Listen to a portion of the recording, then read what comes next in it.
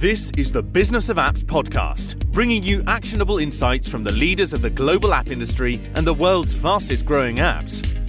You can find more app news, data and analysis over at businessofapps.com. Welcome to the Business of Apps podcast. On this show, we invite app industry professionals to cover various topics. We promise to do our best to keep it both insightful but brief. In this episode, we have George Sharpe, founder of Favoured. George, welcome to the Business of Apps podcast. Hi, how's it going? I'm doing great. So, listen, in previous episodes, we talked about app marketing from several angles. We talked about app data, ways to promote apps via free paid channels. It's time to take a holistic view at what app marketing is as a whole and guide you through the components of so-called full marketing funnel. And this is why we have George with us today. But as always, before doing all that, let's start with something different. George, please tell us about yourself, your background.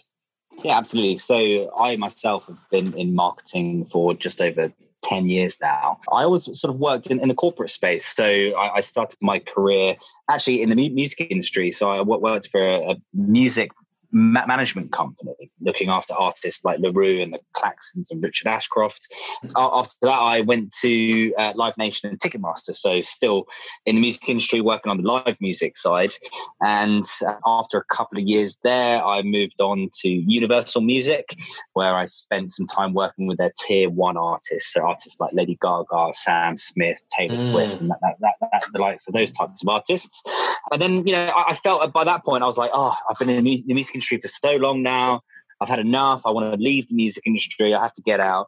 And then, an opportunity at Apple arose. So I decided to go for it. And it was for a role to basically look after all of the marketing internationally for App Store, working with other apps. And I thought, you know what, apps are cool. I love tech. I love Apple.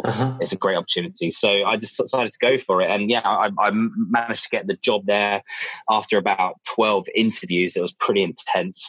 And I was like, you know what, success. I managed to get out of the music industry. Brilliant. Yeah, really happy about that.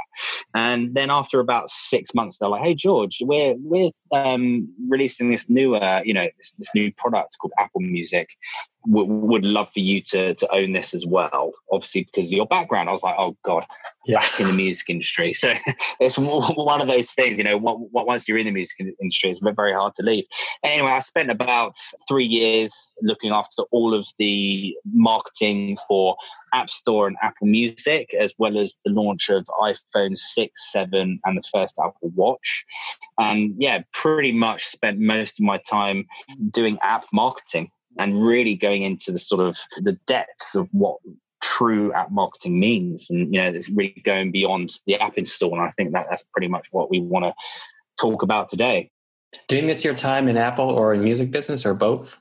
I enjoyed the music industry. I had a cool job at Universal, which I sort of miss because I was basically the lead for innovation. And most of the innovation was, at the time, was going around and telling people to use Facebook. That was the innovation, because, in those days, it was very much like, it was press, it was print, it was radio, it was blah, blah, blah. I said, hey, there's this new tool that everyone's using called Facebook and Instagram, we might want to check it out. So being, one of the first people to actually get artists like Taylor Swift or Lady Gaga or whatever to actually adopt these platforms and actually use them as marketing channels was quite fun. Do I miss it compared to what I'm doing now? No, I absolutely love working with the companies that we work with. I mean, one of the main reasons I wanted to leave the corporate side was to actually work with startups. I'd never worked with startups before. I really loved watching the TV show Silicon Valley, and I don't know, just got really into it. So, ever since setting up the agency, I've had the pleasure of working with a whole variety of startups. Some have been just, one-man bands with a really nice idea and a bit of cash, all the way through to companies that have, raised Series A, Series B, and, sort of going for the big stuff. So it's been an absolute pleasure to work with them and sort of see these companies grow, which, you don't really get that sort of view when you're working with very big companies. I see. Awesome. So let's get to the topic of our today's conversation. And let's start with the basics. So what is the full funnel marketing? So full funnel marketing to me means marketing beyond the app install. So when I first left Apple, and I started working with a handful of app companies, and all they cared about was how many installs did I get and how much was the cost per install. Exactly. And it took a lot of time for me to sort of educate them and say, I don't even care how much the cost per install is. I don't care.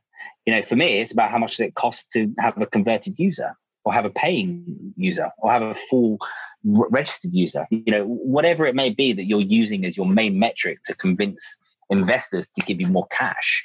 And nowadays, I can tell you, it's app installs, something that gets investors excited anymore. So you really need to look beyond the app install. To me, an app install is the equivalent of a website visit. That's all it is. They've taken the time to press, get, and it downloads on their phone. Some stats that I used to work off was 2 out of 3 people who downloaded an app didn't even open the thing. So it's a massive challenge to then try and retune the mindset of app founders or app head of marketing or whatever to say, yes, an app install is all well and good, and yes, cost per app install is important in the grand scheme of things. However, we actually look at one metric before the app install cost, which is what we call the click to install rate. So that tells me it's a measurement of me being able to say, this is how many clicks we got, and this is how many installs we got. Okay, now I know which campaigns that we can scale before I even know which ones have driven the most installs yet. It's like a pre-metric, basically. That leads on to the fact of saying, well, what happens after the install? Do they complete registration? Do they get stuck at a certain point within the registration? How am I going to get more people through that registration? And one sort of metric that I always share tends to get app founders or app marketing managers more interested is me saying, would you rather I increase your conversion rate by 1%, or do you want me to completely double your budget to get the same number of users? Exactly. And that's literally it. So we work in, like, as I say, beyond the app install. It's the full funnel.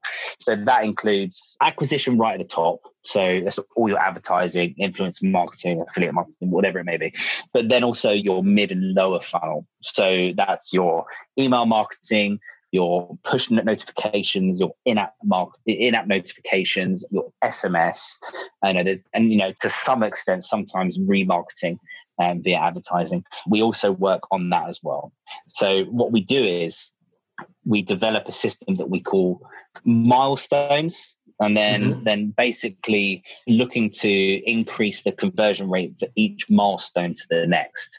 Because yes, you have your ultimate conversion rate, which is app install all the way through to, let's say, a subscriber or a paying customer, or whatever it might be. But what we do is we dissect, that's a very long journey between those two. What we do is we dissect that into the milestones. If there's 12 milestones, I know that if I can increase milestone 1 to 11 by 1%, that ultimately milestone 1 to 12 is going to increase.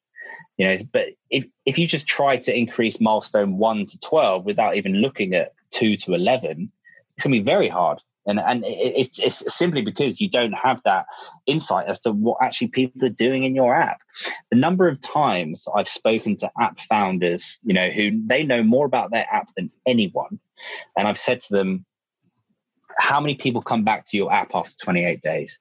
And they literally have no idea. They just don't know.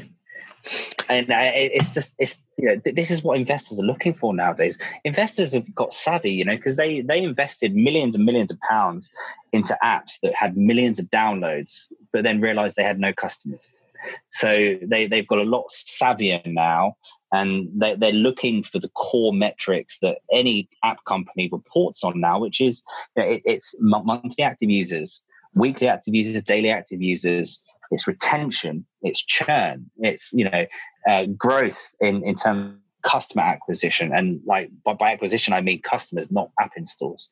So we need to make sure that we implement the infrastructure that enables us to do this for app companies properly. Exactly. So infrastructure typically comes as being, an attribution tool and an in-app marketing tool and an analytics tool. There are some tools that try to do all three. There are some that maybe do one or two, but that tends to be the first hurdle for us when working with sort of newer app-based companies, because they think that they can just have Google Firebase because that's what the developer recommends. And I say, well, I'm not a developer, I'm a marketing manager. We need something different. We need something a bit more robust, So yeah, that's what full funnel marketing is. It's really taking a step back, looking at the entire picture of the user journey from app install to customer.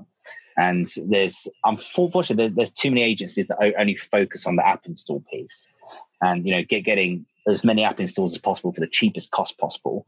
But, I've seen it too many times now where having tons of app installs at 20p is useless at the end of the day. If they don't even open your app, it's not even, I wouldn't even consider it an app install.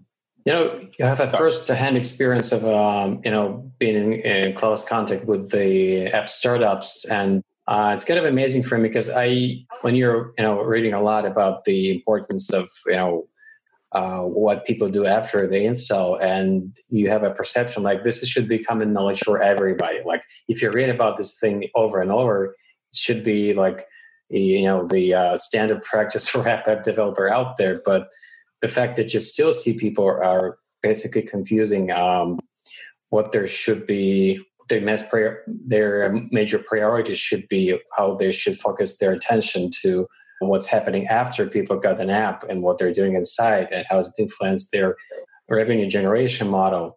So it's amazing. So it just goes to reinforce the necessity to conduct an interview like this to let people know that they're mistaking if they're, putting all eggs into the one basket. Okay, got as much downloads I can get, and that's my recipe for the happiness. But let's walk through the funnel, starting from the very broad upper part, from the awareness, interest. What app marketers should know about app advertising today, and what's working for this first, the upper part of the funnel? First, you need to look at, what type of app you are and what you're looking for, and ultimately how you're going to make money from these users. A game is very different to a utility. So what we like to do is we like to run performance marketing campaigns where we actually test a variety of different channels, and then we optimize the creative, the content, the call to actions, the audiences within the channels. And then we start to optimize between those channels to split the budgets to drive the ultimate, not just app users, but quality users, the ones that we know convert the most. So I'd say a typical marketing mix, if you have a smaller budget, let's say you've got £5,000 a month or less, then you are going to be looking at channels like Instagram, TikTok, Snapchat, Facebook, and Google UAC, which is the Universal App Campaigns. 5 channels and a £5,000 budget for a month. You're already sort of splitting yourself pretty thin. So I don't think you'd want to go very much more than that.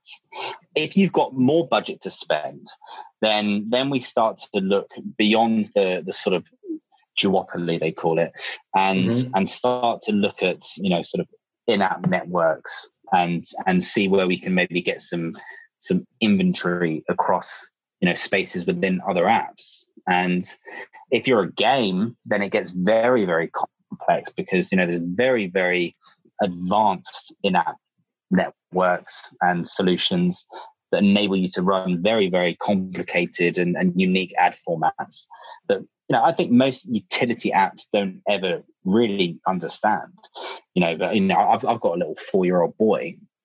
He loves playing on the iPad, and, every day I find a new game on there because there was some game he was playing, and then there was an ad where he would have to play some of the game in order to continue, and then had the option to download. Those types of formats, that you're very much looking at, I'd say, advanced type of ad setups. But if you've got £5,000 to £50,000, you're going to be happy with Instagram, Facebook, TikTok, Snapchat and Google, to be honest. Speaking of duopoly, which you mentioned, and you mentioned TikTok as well, do you see TikTok as the challenger of the duopoly? What are your thoughts on its potential? Yeah, so I mean, we were one of the first agencies in the UK to actually run app advertising on TikTok. And I have to say, from a logistical framework, it's an absolute nightmare. It really is. I mean, they're so new. It's like, I don't know. I mean, I never did Facebook ads when Facebook ads first came out, but I can imagine that it was a real pain. So TikTok is a great channel to reach a certain type of audience at a very cheap cost. To put that into context, if you're looking to reach people who are 13 to 21, 13 to 23, something like that, and you want to get as much awareness as possible, TikTok is great. There's not many advertisers on there at the moment. The beta platform, although it's very clunky, it doesn't enable you to reach the type of audiences that you're looking for at a very cheap cost. So we typically are paying about a 50p, so 50 UKP CPM, compared to on Instagram where we're paying £5. So it's 10 times cheaper to reach a similar audience on TikTok than it is on Instagram. The challenge is, I don't know if you've ever used TikTok, but to get these people away from TikTok and doing something else is a real challenge because it's a very addictive app. So for us, it's worked really, really well for lifestyle, very laid back type apps. When we've tried to do, more advanced, more complicated type stuff, it hasn't worked well at all. So if you're an investment app or a fintech or something like that, just don't bother with TikTok at the moment. Not until they at least can try and get some more data to optimize your campaigns better. However, if you're a lifestyle app, let's say, we work with a bunch of fashion apps, we work with a bunch of sports apps. It works really well. It works well based on the fact that it's just so cheap to reach these people. 50 cents to reach 1,000 people versus £5. I can reach 10 times the audience. So just based on the fact that it's very, very cheap to run the ads means that we're able to drive very, very favorable app install costs. Do those app installs convert as well as on Instagram? No. In my sort of experience so far, no, they don't. Is that something to do maybe with the audience, that they're just younger and maybe they're not as committed? Maybe, I don't know. However, based on the volume, it works out roughly about the same as what we see on Instagram. So you'll get a lot more installs. You'll get the same number of conversions at the same cost. All right, I see. Let's get back to the funnel. So basically, I'm going to provide a general graphic that describes the funnel in this episode, notes for people to check out. But now I'm just going to tell them that the whole funnel, we can basically divide into 3 parts, which start with awareness and interest. Then there's a part where it's a consideration when people are checking options. They're checking the apps that they see in the App Store, and they're doing pretty much the same thing, but they're trying to make up their mind. Okay, which one works for me best? They're checking the reviews, probably some YouTube videos, trying to get a perspective. Okay, which one of these 5, 10 is the one I'm going to use, right? So moving kind of down the funnel, what app marketers should do once they've got a potential app user's initial interest, but they not need to persuade them to go down to actually do what they're expecting them to buy something inside an app. To do an action. Yeah, exactly. So, this is where the attribution is so important. Actually knowing exactly what people are doing within your app and why they're potentially not doing something that you're expecting them to do, or why, a certain cohort of users are doing more of something than what you're expecting. So by having an attribution tool, like Just or AppsFlyer or Branch, whatever it may be, enables you to first understand your app funnel. Second, understand what people are actually doing within your app. And then 3 is really to be able to map out, I guess, a strategy to try and hold people's hands through your funnel.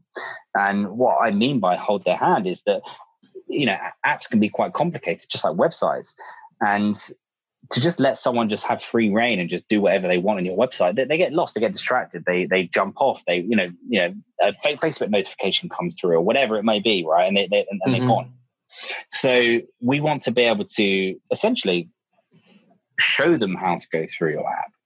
And we learn that by having the right tools in place and then being able to identify the best user journey that leads to the goal that we're intending, whether that be the ultimate goal of, from my earlier example, milestone 1 to milestone 12, or just from milestone 4 to milestone 5.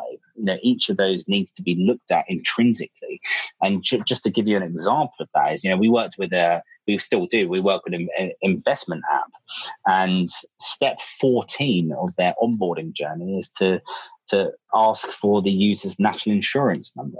And I can tell you, no one knows their national insurance number. I know mine, but I'm a weirdo.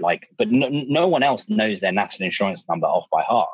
And I said to them from the beginning, I said, look, people are going to drop off here. You're going to lose people because no one knows this. What are they going to do? Go home and start ruffling through their P60s and their tax documents to try and find this number because they're absolutely desperate to sign up to your platform right now. It's not going to happen. So we implemented the tech, we mapped out the milestones, and we mapped out that funnel. And the funnel literally is, 100% app install. Then it was 92% people got through past the email, and then 91% got to this point, blah, blah, blah. All the way to, the 14th step, which was to add your national insurance number. And it was at that point that 70% of people dropped off. Amazing. So we knew that, okay, between 13 and 14 of our milestones, we need to develop a marketing campaign to make sure people, either come back or whatever. So it actually worked on two sides. So the first side was the product side. We need to be able to let people fully register their account without having to input their national insurance number. And we have to have them basically input their national insurance number in there later. That was the first thing that we did, so product level. The second was the actual marketing strategy between milestone 13 and 14. What are we actually going to communicate to users, and how are we going to communicate to them to make sure that 70% drop-off, we can at least capture, let's say, 20 or 30 or 40% of those people to complete that registration. So this is what I mean by having a marketing strategy for every milestone within your funnel. Not just, our strategy is to get app installs and then convert them to users. That's a very broad strategy. I need a marketing strategy for every stage between each of your milestones. Each of them has their own strategy. And the reason for that is because it's very complicated to get people through a funnel on an app. So when it comes to the in-app side and that mid funnel part, I really, really want to make sure that people have to understand that I want to dissect your entire app and map out those milestones and then develop a strategy on getting people from milestone 1 to 2, from 2 to 3, from 3 to 4, from 4 to 5, not just 1 to 12, so that's really what it means when we talk about, the sort of the full funnel and developing the marketing for that full funnel. The reason why we had to develop a strategy between every milestone is because I want to implement that same level of performance marketing, or some people call it growth hacking, but for every step within your funnel. I want to go that granular between every stage of that funnel, because you never know, we might test something and find something that works better. So we want to continue testing between every stage of your funnel as well. And that's sort of where that whole concept comes from. All right. Now, just going to the third part, the purchase part of the full marketing funnel, there are basically 3 ways how people make money in apps. It's either in a purchase, when somebody is purchasing some additional functional in your app. It's a subscription model, and people subscribe for your app as the content it provides for a certain period, or kind of a small sliver of the whole ecosystem of apps, actually paid apps. Somebody's paying for a copy for your app in advance, and you're not going to get any money from that person. And there's obviously advertising. So from an app revenue generation perspective, what kind of effective ways to get people to this final portion of the funnel you can suggest? Yeah, again, so this is where we'd like to have that growth hacking mindset, because I think a lot of apps, they sort of maybe have just one business model and they just try and churn that business model like to the ground. And really, for me, it's about, why don't we test 5 and see which one has the best pickup? So we worked with a fitness app, for example, where they had a 1-month subscription, a 3-month subscription, 6 month, and 12 months. And what we were starting to do there was to actually start testing the price on each of those models, but pulling out a certain cohort. So we only tested that price on a certain amount of people. So then, rather than just having that, here are the 4 prices, so be it, and ultimately potentially actually affecting your overall conversion rate in the long run, we would pull out certain cohorts of users and test pricing.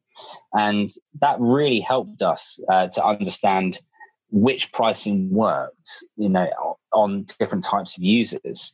So for us, I think, having that sort of testing mindset is even important right at that last step.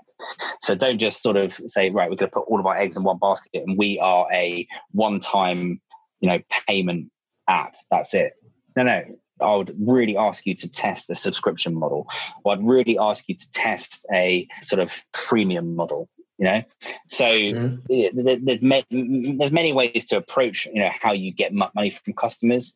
But I really think that companies should test more and make sure you understand that there are different types of people that are willing to part with their cash in different types of ways. I absolutely hate paying to receive a bit of something and then having to pay again. The freemium model for me, just as a person, I just don't agree with it. But for some people, they love it. They love those microtransactions. You can attain money from people in that way. I'm more of a subscription person myself. That's just the way I work. I subscribe to something. If I keep using it, I'll keep paying. If I don't, I'll unsubscribe. And there's a whole percentage of users that do it that way. And then there's a certain percentage of users that just want to pay for something once, and like forget about it. So, I think that there's an argument to say that all of those models should be tested to some extent before you just sort of go all guns blazing into one and just hope that it works and wish for the best.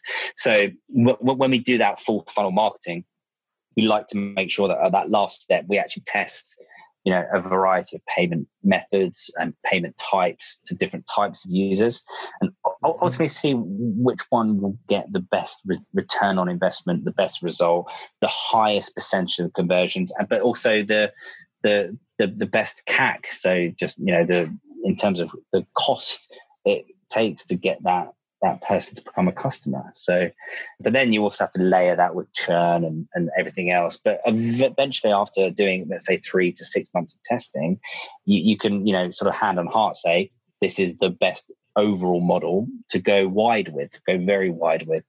And meaning that, ideally you would get the best return on investment.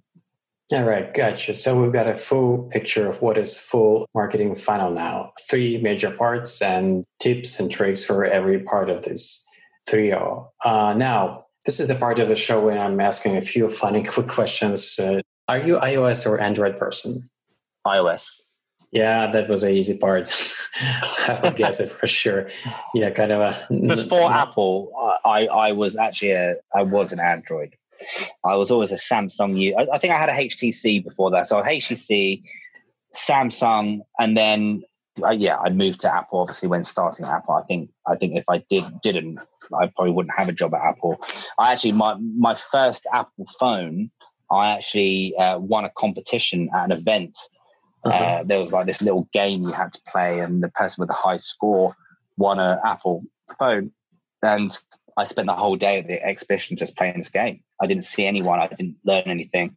I just played this game all day, and I got the highest score, and I won this phone. And it was, what's his face? Who was that guy from Baywatch? He was the guy that gave me the phone. Oh, really? What's his name? That dude. Baywatch. He was in Baywatch. He's like quite... Oh, quite a famous actor. the original one. Oh, I think I know what The actor do you mean? old Baywatch, yeah. Yeah, David Hasselhoff. Oh, yeah, right, exactly. David Hasselhoff was the guy that presented me with my first ever iPhone, but then I sold it because I was obviously Android at the time. So. I see. So, do you remember your first mobile phone? I'm talking about the dumb phone before the smartphone. I had a Nokia 3310. Do you remember that phone? Yeah, and to be honest, like every guest on the show, like a 70% or so are naming this phone as the first phone they had. I do remember that one. I think it was the first phone where you could do like you could make your own ringtones. It was brilliant. I loved it. Yeah, from back in the day, it was a really cool device. But what about your favorite app now and why? I'm going to look through my apps and just see if there's one that I use a lot that I love. At the moment, I'm using TikTok a lot, as you do. I play a lot of Pokemon Go with my son because he loves it. Yeah, I know. It's still going strong. There's still a lot of players. A big shout out to an app called Wombat, which is a investment app that I use. It's an amazing app. It helps people get into investing in the first instance. And if anyone is going to invest, now is the time. Buy when stocks are low. I would never guess the purpose of the app. I would think it's something about biology education or something. No. And yeah, I use a couple of apps. I use Reddit a lot. I think I'm actually a very generic app user, if that makes sense. I use the classic apps, but yeah, I'd say those are the ones I want to give a shout out to. Can you think about any technologies that you're most excited about? What are you expecting from apps in the coming years? What are you waiting for? I think for me, it's really about the complexity. The apps is still it lives in developer land, and unless you have this team of very smart people who can build, and it's very hard for people to sort of enter this space. And yes, there are some smart people, that are savvy people who, they find offshore teams or whatever it may be. But, building apps is nowhere near as close as what building your own website is, So I think for me, it'll be a huge turning point when you have the Squarespace for apps or a Wix for apps. That sort of drag and drop. Any old person could come in, learn it in 20 minutes, and they have an idea and they release it to the App Store. Right now is very much, you need to have that tech expertise. You need to know about SDKs. You need a developer. You probably need a product manager. It's very, very hard for people to get into this space. And that's what's holding this whole industry back, is that it's just the entry point into actually getting this done. You need to be entrepreneurial. And once that's solved, one day it will be, I think that there'll be an explosion of apps and ideas and opportunities that will completely change the way that we consume apps, and that change the way we actually live our lives, hopefully. One will hope. We'll see. Now, before I let you go, how people can get to know more what you do? So I guess the best place to go is our website, which is favoured.co.uk. So it's FAVOURED, favoured.co.uk. Check out the website. We've got lots of information on there. And yeah. That's great. Thanks a lot for your time, George. Thank you. Thanks for coming on the podcast. Thank you. Bye-bye. Yes. Bye. And that was George Sharpe, founder of Favoured. To listen to more episodes, subscribe to our podcast on iTunes, Spotify, and Stitcher. Just search for Business of Apps and you will find us easily. Once you subscribe, you will be able to get new episodes on your smartphone, tablet, or computer as soon as we release them. And please don't forget to leave us a review and comment. It is highly appreciated. And don't forget that all episodes are also available on businessofapps.com. Till the next time. Bye. This is the Business of Apps podcast, bringing you actionable insights from the leaders of the global app industry and the world's fastest growing apps. You can find more app news, data and analysis over at businessofapps.com. Thank you for listening to the Business of Apps podcast. For more, head on over to businessofapps.com.